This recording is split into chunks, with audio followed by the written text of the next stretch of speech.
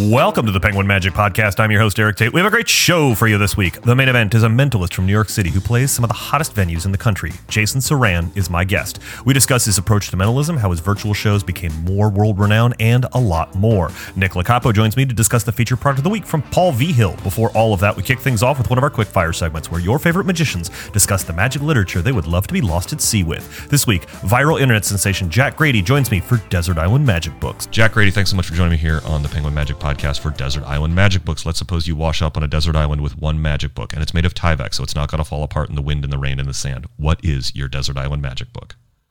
I thought a lot about this question. There's two, but I've narrowed it down to one. Good, because the rule is you can't take two. Tarbell. Tarbell. That's a whole catalog, though. What Tarbell is Jack Grady going to pick? Yeah. Volume 4, the best volume. Okay. Thank you for coming to my TED Talk. You are now on the record as being the only person who's ever said Tarbell and not copped out and done like the collected set that's all one book. You've actually narrowed it down to a single volume, to which I commend you. And now I want to know why Volume 4. You know, it's just like the strangest thing. Like in terms of like things that I've actually used from Tarbell, like I'd say probably 70% of it's from Volume 4. Where it's just like, I really like this. I can see myself doing this. It's like I think Carlin had some future vision and was like, there's going to be a magician named Jack Grady. He's going to love it. I'm going to just put all the tricks he would like in this one. What tricks are you doing? Shoot, now I can't think of any of the ones. Like, people are going to think I'm just lying. Like, oh, he's making I believe you. Like, it's there are definitely like books you come back to over and over again. And even in collected works, like I find myself ending up in Volume 3 of Card College pretty frequently because of some stuff that's in there. But I love the idea that Volume 4 of Tarbell is where it comes from. As a matter of fact, when we get off of here, I'm going to go grab Volume 4 and sort of like leaf through it and figure out what insanity is inside of it. Yeah, so it's not even like insane, like necessarily like tricks that I'm gravitating towards. Like I'll read like a trick and I'll be like, oh, that's ripe for exploitation to just bastardize, you know? Yeah. Like, but no, when I was like doing strolling magic a lot, if I remember, there was a lot of tricks that I'm not necessarily performing like now frequently because most of what I do is on stage, but it was like I said, 70% of my strolling repertoire was Volume 4. That's fantastic. I mean, I don't think anyone needs any more explanation. I mean, if you find yourself doing a lot of material out of one particular volume of Tarbell, that's the volume for you. Well, and my pro tip to every magician watching, forget volumes 1 through 3, 5 through it's 8, right? 5 through 8. Yeah. Okay, it's all junk. Volume 4. Be a real magician, okay? I'm going to send a copy of this recording to Dan Harlan personally and get his hot take on there. Jack Grady, Volume 4 of Tarbell. Throw away the rest of it. Such a great Desert Island Magic book. Thanks so much for joining us. It's a pleasure. Thanks so much to Jack Grady for joining me on today's show. I think there's a chance Jack may be back on soon, as he has just announced a boxing match with friend of the show, Magic Crasher. I think that's something that we should find out about a bit more of. On to the main event. The last time I was at the Chicago Magic Lounge, I had the good fortune to perform alongside a fantastic mentalist named Jason Suran. We hit it off backstage, and I knew he would be loads of fun to have on the podcast. He's an accomplished performer, but during the pandemic, he became world-renowned for his virtual show that was featured in People Magazine, The Today Show, and news outlets around the world. I grabbed a few moments of Jason's time via Zoom, and now you get to join our conversation. Jason Suran, thanks so much for joining me here on the Penguin Magic Podcast. I'm so excited to talk to you again because you and I just spent a weekend at the Chicago Magic Lounge. I was the feature. You were the headliner. We had a great time. We did. It was a blast. It was a really good show, and I think that the mix of our two different styles was very good for that audience. I was sort of like loud and aggressive and making a duck smoke a cigarette, and you were also loud but making, blowing people's minds with some really clever mind-reading stuff. Well, thank you very much. It was a blast to get to work with you and watch you perform. And that is a really, really, really, really just like warm, friendly place to get to work. So I'm always happy to be there. Absolutely. Now, the place that you perform the most these days is the McKittrick Hotel, correct? Are you part of the regular cast at Speakeasy Magic? Yes, I've been there since the beginning of that show. Now, I know that like a lot of the work you do is like corporate work and like sort of bigger events, and the Speakeasy Magic is a much more like intimate experience. What are you doing at Speakeasy Magic? Because I mean, we've had on Rachel Wax and Mark Calabrese, and I feel like at some point we're gonna have everybody who's done that who does that show, because it's a pretty hot show. I mean, it's a pretty hot ticket in New York City. Yeah, I know we all say it every time we're asked about it, but we're all very, very lucky to have that gig and to be in that space, because it's, the thing I always say about it is it's one of the rare opportunities where you're performing magic and being given every advantage, as opposed to having to work around, certain conditions. It's a situation in which everything has been sort of designed to give you an advantage. Mm-hmm. And I imagine as a mind reader you must have all kinds of little fun things hidden away in that room to give you those extra advantages that you can't get anywhere else. Yeah, it's less about that. When I say advantages, I don't necessarily mean that, there's things built into the space or into the table, or that I've got a book on a thing. Although we've all played with versions of those kinds of things.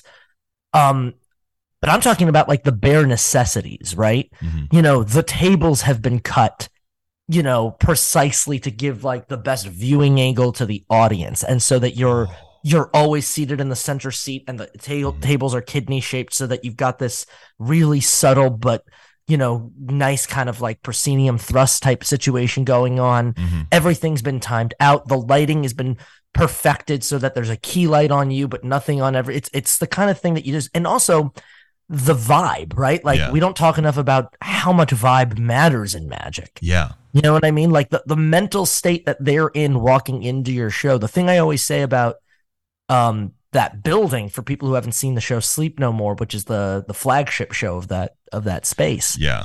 Is you walk into the McKittrick Hotel, and it's not that it doesn't feel like the kind of place a magic show happens. It feels like the kind of place magic happens. And I know that sounds a little hoity-toity, but it's kind of true, right? Like, the audience it's built almost like a haunted house, or almost, like it's hard to describe that space for people who haven't seen it, but, it's literally essentially a haunted, immersive hotel. Yeah. And so by the time they walk into the show, by the time they're actually seated down, it feels like literally anything could happen in that room before we've even stepped out into the space ourselves. Before a single trick has happened, that space has creeped them out and set a tone and piqued their curiosity. And I don't think you can overstate how helpful that alone is. All that work that goes in before the show starts to getting them to that point. It's kind of amazing as I travel around the country and perform in different venues. You can feel the ones where they have put that extra little. We were just talking about Chicago, right? Chicago Magic Lounge is maybe not to the same degree that the McKittrick Hotel is, because Sleep No More is a very specific curated experience that is done by some very talented people who are really going for something special, and there's a reason that people go to that and experience it. But even like the Chicago Magic Lounge, when you get there and you go through the washer dryer and then you're in the bar, I mean, it's immediately set this tone. And by the time they come into the stage, to the big stage area, or back to the 654 Club, they feel like they're in this like Art Deco, they feel like they're in old style Chicago from like the movies. And it just sounds like Speakeasy has taken that and just ramped it like through the roof to really give you guys the performers every edge. Yeah, and it's it like I said, it's not setting a tone for a show, which is the thing I really like about it. Yeah. Right? It sets a tone for an experience and for magic to happen, but it doesn't feel like you're walking into it's so hard to explain what I mean by that, but no, I think it just weirds, it just kind of it just weirds you out a little bit. So, it really actually puts you on edge. I imagine that allows the audiences to experience the different styles of the performers in a more interesting way. But like, So like if you were setting up for a show, right, and you knew you were going to go in and see Jason Suran, and then Mark Calabrese walked out, it wouldn't be the same, right? But if you set that vibe, and then you can experience both Jason Suran and Mark Calabrese. Also, how dare you? We are indistinguishable. Go on. or Matt Holtzclaw or Rachel Wack or any of the wonderful performers there. I understand. It's a different, like, setting that vibe so that you can experience any of those performers is different than setting up for the specific performer, which is what most places do. Yeah, exactly. Because it's gotta be able to serve all those energies and all those vibes without tipping its hat too much. You know, and like I said, it's like, I'll give you a great example of just like a little thing. It's like, sorry to interrupt, but this week the show is brought to you by CBS from Paul Vigil. Nick Lacapo joined me via Zoom to discuss this world-class coin trick. Nick, I had the honor of filming a good friend of ours and one of the modern philosophers of magic. Yeah. Paul Vigil. We're talking his incredible coin trick, CBS. Yeah, no, we were lucky to be able to get this trick over here at Penguin. I mean, the CBS, if you're not familiar, copper, silver, brass is it's kind of like I guess you'd call it like a magic shop staple at this point. Yeah. And anybody that's worked in a shop, which Paul has, they all kind of have their own handlings of it. So what you're getting here is a set of copper, silver, brass with Paul Vigil's expert handling that he uses. And so what the trick is copper, silver, brass is 3 coins, a copper coin, a silver coin, and a brass coin. And then which one's got the hole in it? Is it the brass or the copper? I believe it's the brass, because the brass coin is represented by sort of like a kind of funky looking Chinese, quote unquote Chinese coin. Sure. So you have 3 just very unique looking coins, and they transpose, but they don't just transpose like 1 coin for 1. It's 2 for 2. For example, you could put the 3 coins in your hand, and then you can remove, let's say, the silver coin, and then you place it in your other hand, and then just in a blink of an eye, the silver coin is transformed into the copper and the copper and the brass coin, and the silver coin is changed to the other hand. So essentially, these tricks are just like multiple phases of coins changing places, but also changing quantity as well. Yeah, it's a lot of asymmetrical transpositions, the copper coin, the silver coin, the brass coin jumping back and forth. Also, it ends with a pretty good vanish. So you end up with at the end of it, all 3 coins vanish. You're left barehanded. And the way Paul has it set up, actually, you can do this without sleeves. He frequently rolls his sleeves up when he does this.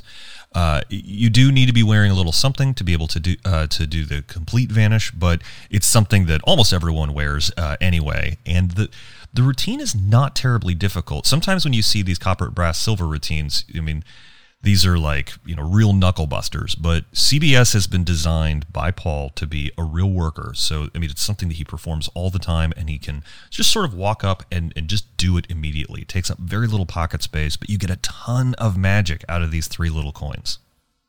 Yeah, that's kind of where we're at here with Paul, because like when it comes to his handling, so many of the handlings are just, I mean, the trick is incredible. If you do this trick, like where the 2 coins transpose in your hands, and then kind of the other phases are like the coins go into your pocket and back to your hands.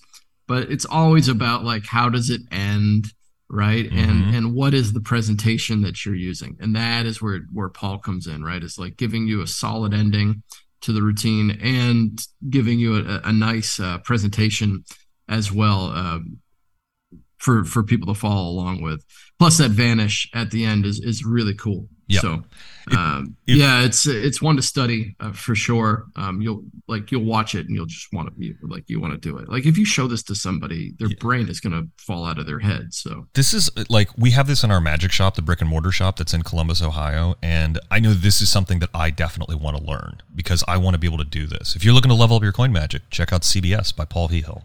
I think it's also just one other thing is it's in his book Doors of Deception, right? Yes. I think it also comes with that Does it come with the little PDF of that as well? I think it does. I'm pretty sure it does. Paul very graciously supplied us with a PDF of the description from Doors of Deception, which, I mean, if you've ever tried to get a hold of that book, I mean, it's been out of print for years, and the people who have copies, I mean, easily charge $500, $600, $700 when they're selling it to people. I almost came across one the other day, but it's a pretty rare book, and so being able to get the write-up in addition to Paul's video is just super, super great. That was CBS by Paul Vigil, available at penguinmagic.com. As always, the spectacular listeners to our show receive 25% off the featured product of the week when they enter a special discount code at checkout. This week, that code is TRANSFORM. That's TRANSFORM, TRANSFORM. That code is only good for CBS and only good until the next episode of this show airs. Now, back to my conversation with Jason Suran. Exactly, because it's gotta be able to serve all those energies and all those vibes without tipping its hat too much. You know, and like I said, it's like, I'll give you a great example of just like a little thing. It's like, I don't even know if it's still there. I hope it is. But, you know, for anyone who hasn't seen Alex Boyce do his birds, you know, his bird act, it's incredible. It's beautiful. Yeah. And one thing I love that only makes sense if you've seen Alex's act is as you're walking into the space, and I think it's still there, you pass this, they set this thing up. It's just like a bird cage kind of tucked in a corner, filled with these like kind of dingy, like degrading paper planes. And it's a weird right? It's just weird. Yeah. It's just weird. And you're just like, what the hell is that thing? Right. And then, you know, you see the show and maybe you connect those dots. Probably you even don't, but who cares if they do, right? It's just about setting that tone. I'm you know, Luc Germain has a thing I think he's talked about the difference between a interesting object and a mysterious object, and I can't remember. I'm sure I'm misquoting him, but you know, it's the difference between an envelope with a question mark on it versus, you know, a bird cage suspended from the stage by chains with, you know, a deck of cards wrapped in thread inside it, right? Yeah. And it's like, that's a weird, interesting object. You know, that's not just an unknown object. That's a weird, interesting thing. And the McKittrick is filled with weird, interesting things, not just question marks. Yeah, no, and I think that's something that performers today are striving to get better and better at. And I think that as we find more venues like this and we have other performers experiencing how you can take small things and like getting rid of that envelope with the question mark and finding a different way to present that mysterious object, you can provide a much more magical experience. And because audiences can feel that and they comment on it when they're talking to people afterwards. Oh, for sure. They're always, I shouldn't say always, they're usually smarter than we give them credit for. Yes, 100%. I want to shift the topic a little bit because I think that I think many of the listeners will sort of know you from the dark times, we shall say, during the pandemic. You got very well known for virtual shows, which I don't think was ever like a part of your 10-year plan as Jason Suran, world famous mentalist. Am I correct? Yeah, 10 years ago, I was like, I'm going to be the Zoom guy. But I think we got to talk about this in Chicago, and I think it was you, me, and Danny Orleans.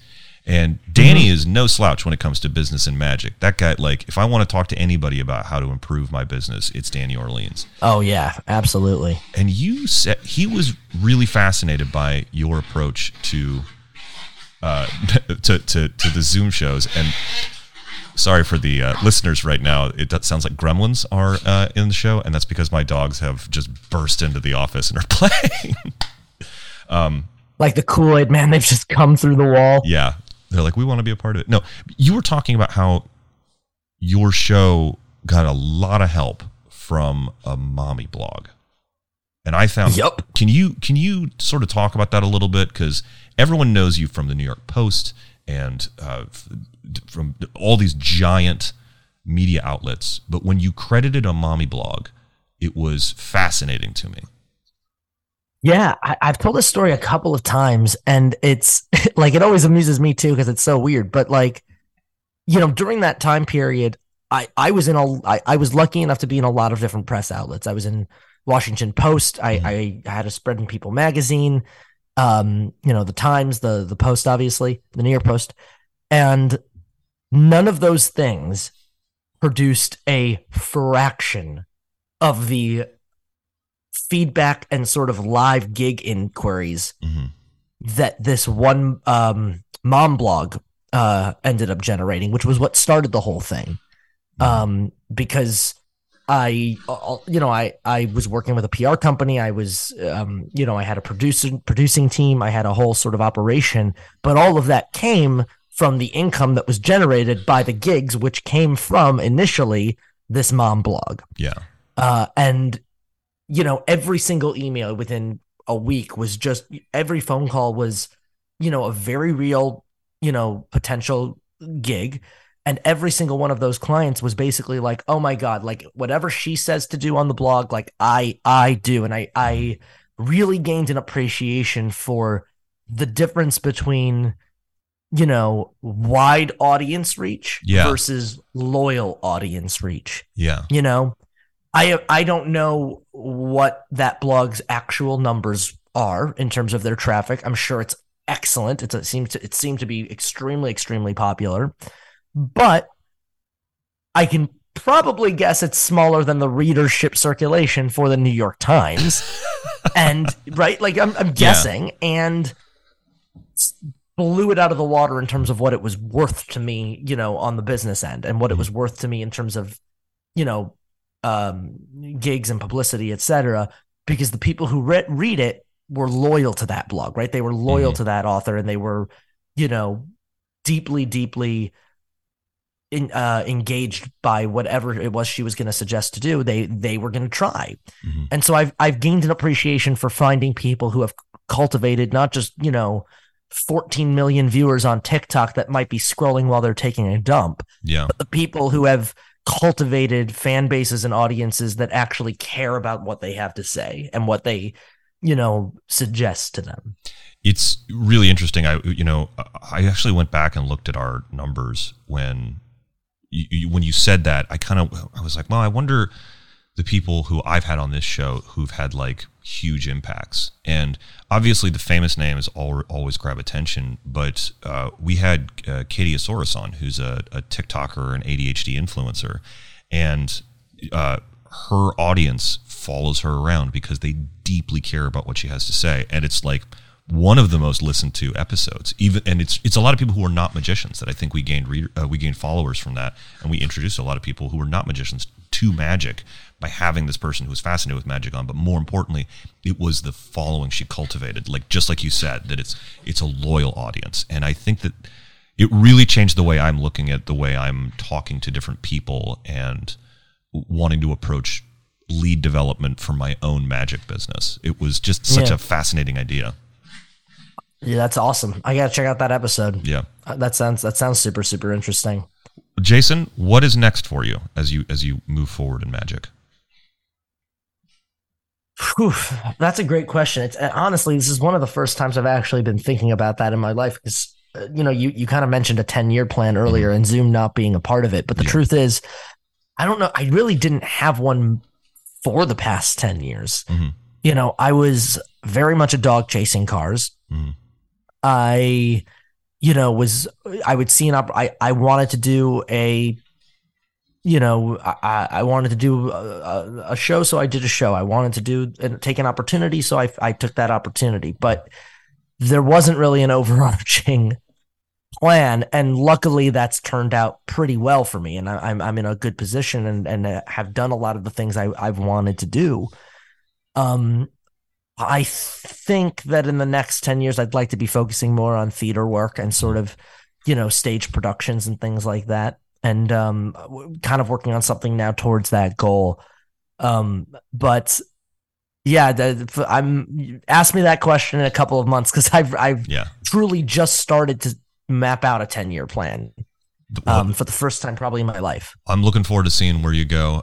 Jason, thank you so much for joining us on the podcast, and it was good working with you in Chicago, and I hope that we get to cross paths again soon. And if you're in New York City, be sure to go check out Jason at Speakeasy Magic at the McKittrick Hotel. Thanks so much for having me.